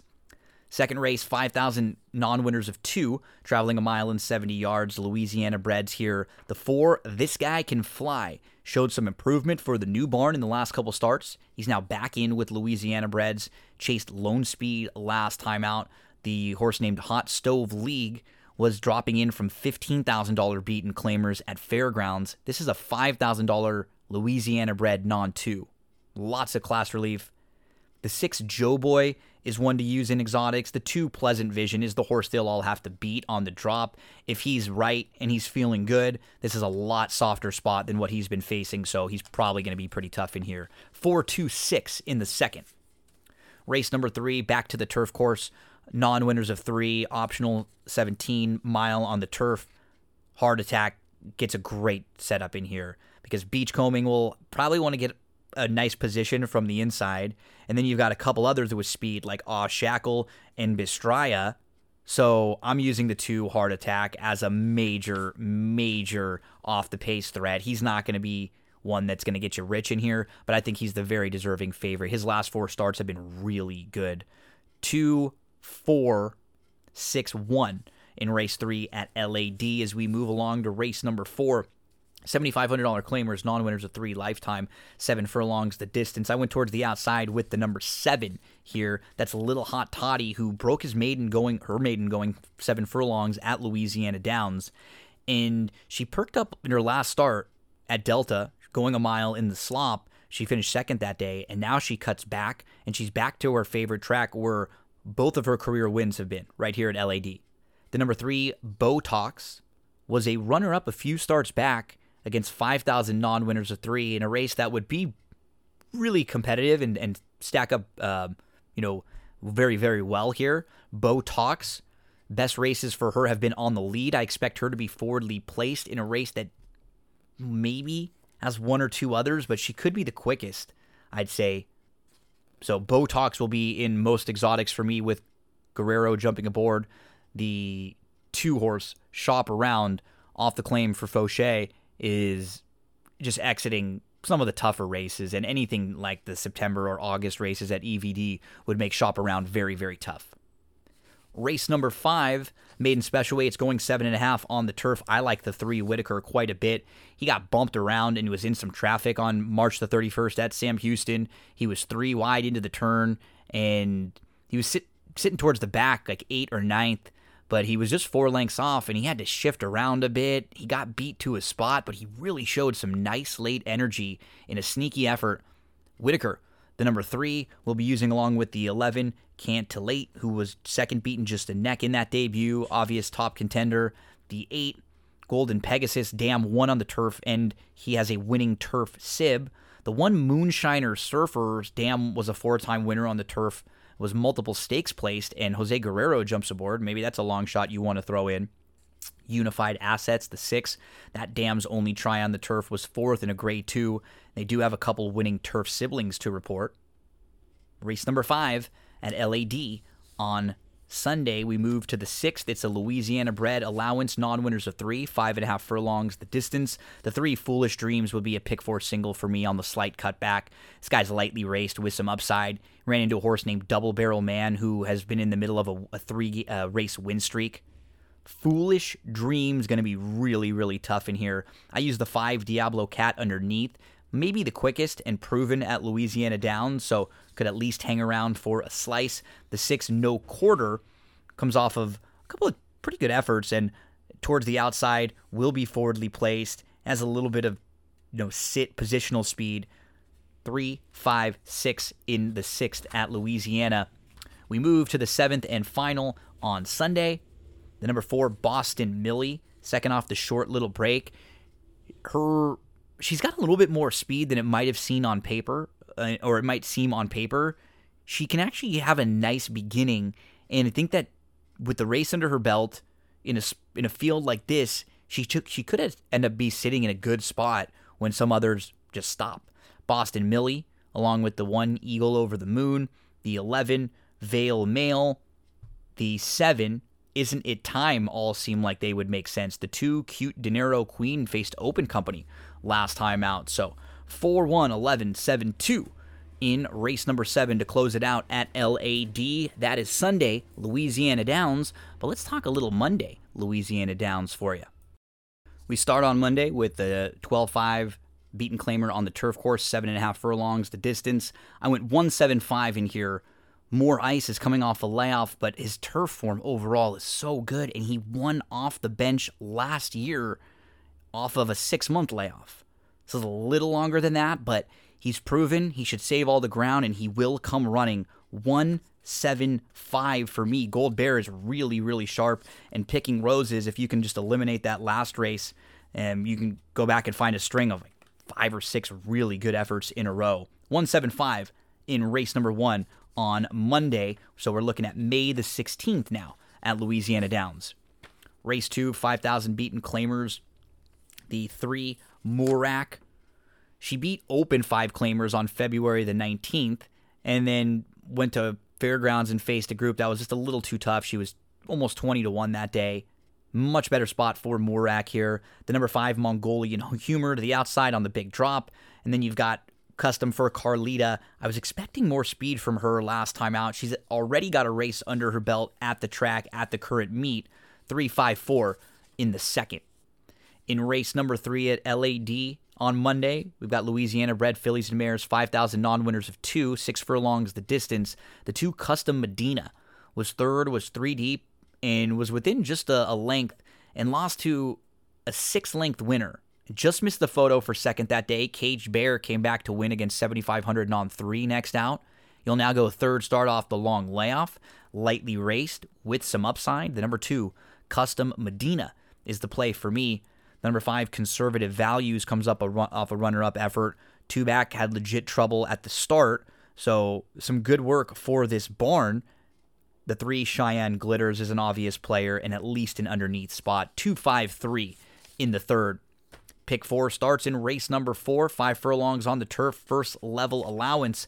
Summer Just Bet Her could get a nice trip from off the pace. I think he could work out a trip where she is going to have to, she's going to work out a trip where she can pass some horses. It looks like there's, as you would imagine, a couple in here with sprint speed going 5. So she's in the mix for me. She's a horse that I don't think you could single because she's going to need some luck.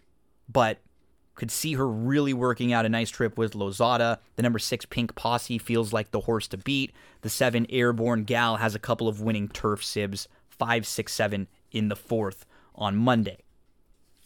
Maiden $5,000 Louisiana bred claimers. Fillies and mares, 3 years old and up, in the 5th race on Monday. 7 furlongs the distance. The number 5 TJ's First comes in from Oaklawn. Faced maiden 10 claimers. Open maiden 10 claimers. Showed some positional speed, and now cuts back to 7 furlongs. If this horse is anywhere close early, he should be fit. She should be fit and pretty tough to pass late. The 6, I'm Accustomed to It, on the drop in class, has a couple better races to go back to in January and February at Fairgrounds. That would win this, no doubt. And then to the outside, the number 10, Cajun Aces. Her debut race was really, really good, but she's thrown in clunkers in her last 2. Can she get back to that debut race at Delta when she was 3rd, only beaten a length? Blinkers come off. She was actually put up to 2nd via DQ that day. It's race number 5. 6th race, a non-2 allowance, 7 furlongs on the dirt. The number 6 is the play for me in here. That's Ottoman Empire. who just comes out of a much tougher race. That was first off the claim for Asmussen. They claimed for 30. They tried 50 non-twos at Oaklawn. Stepped slow that day. It was only 7-1 and just never had a shot. The runner-up effort against 30 beaten claimers at Fairgrounds just 2 starts back would probably beat this group. Well spotted, Ottoman Empire, the one Gunner Paul off that second place finish last time out. Just anything close to that would fit. Mist of Time did not run well on March the 6th, but if you can excuse that race and go back to January and December, this was a horse who was favored in a first level allowance race at Delta and had a bad start. The slow starts have hurt him a little bit. We'll put him in the 3rd spot, 6-1-2. Closing things out, 12-5 beaten claimers, 7.5 furlongs on the turf course. The one sharpened up is going to be really tough in here at a really short price. This is a 12-time winner on the turf and just does not catch a group of monsters. Should be able to save some ground and come rolling late. The 7 and 6 would be others if you wanted to go a little deeper. Gobbler returns to the turf, and his turf form last we saw was not bad. And if you just compare some of the numbers and figures, it's actually right there. Gobbler, Reluctant Warrior would be underneath also for me with the 6 Banjo Bill. 1, 7, 6, 8. That's race number 7 at Louisiana Downs on Monday. Hopefully everyone makes some money out at LAD on Sunday and on Monday, as that'll do it for this episode of That's What G Said podcast. So we might have episodes a little different now with some Louisiana Downs in the mix, and their schedule is Saturday, Sunday, Monday, Tuesday. So you'll hear a little bit more of that. We'll probably have an extra episode every now and then pop up throughout the weekend. And next week, we'll talk a lot of Preakness. We'll continue on with NBA. We'll always have our This Week in Wrestling segments, and we will finish up with Moon Knight, the final 2 episodes of that show, that series. Tim Kelly and I will talk about, and Doctor Strange deep dive recap coming soon. Have a nice rest of your weekend, folks. Good luck.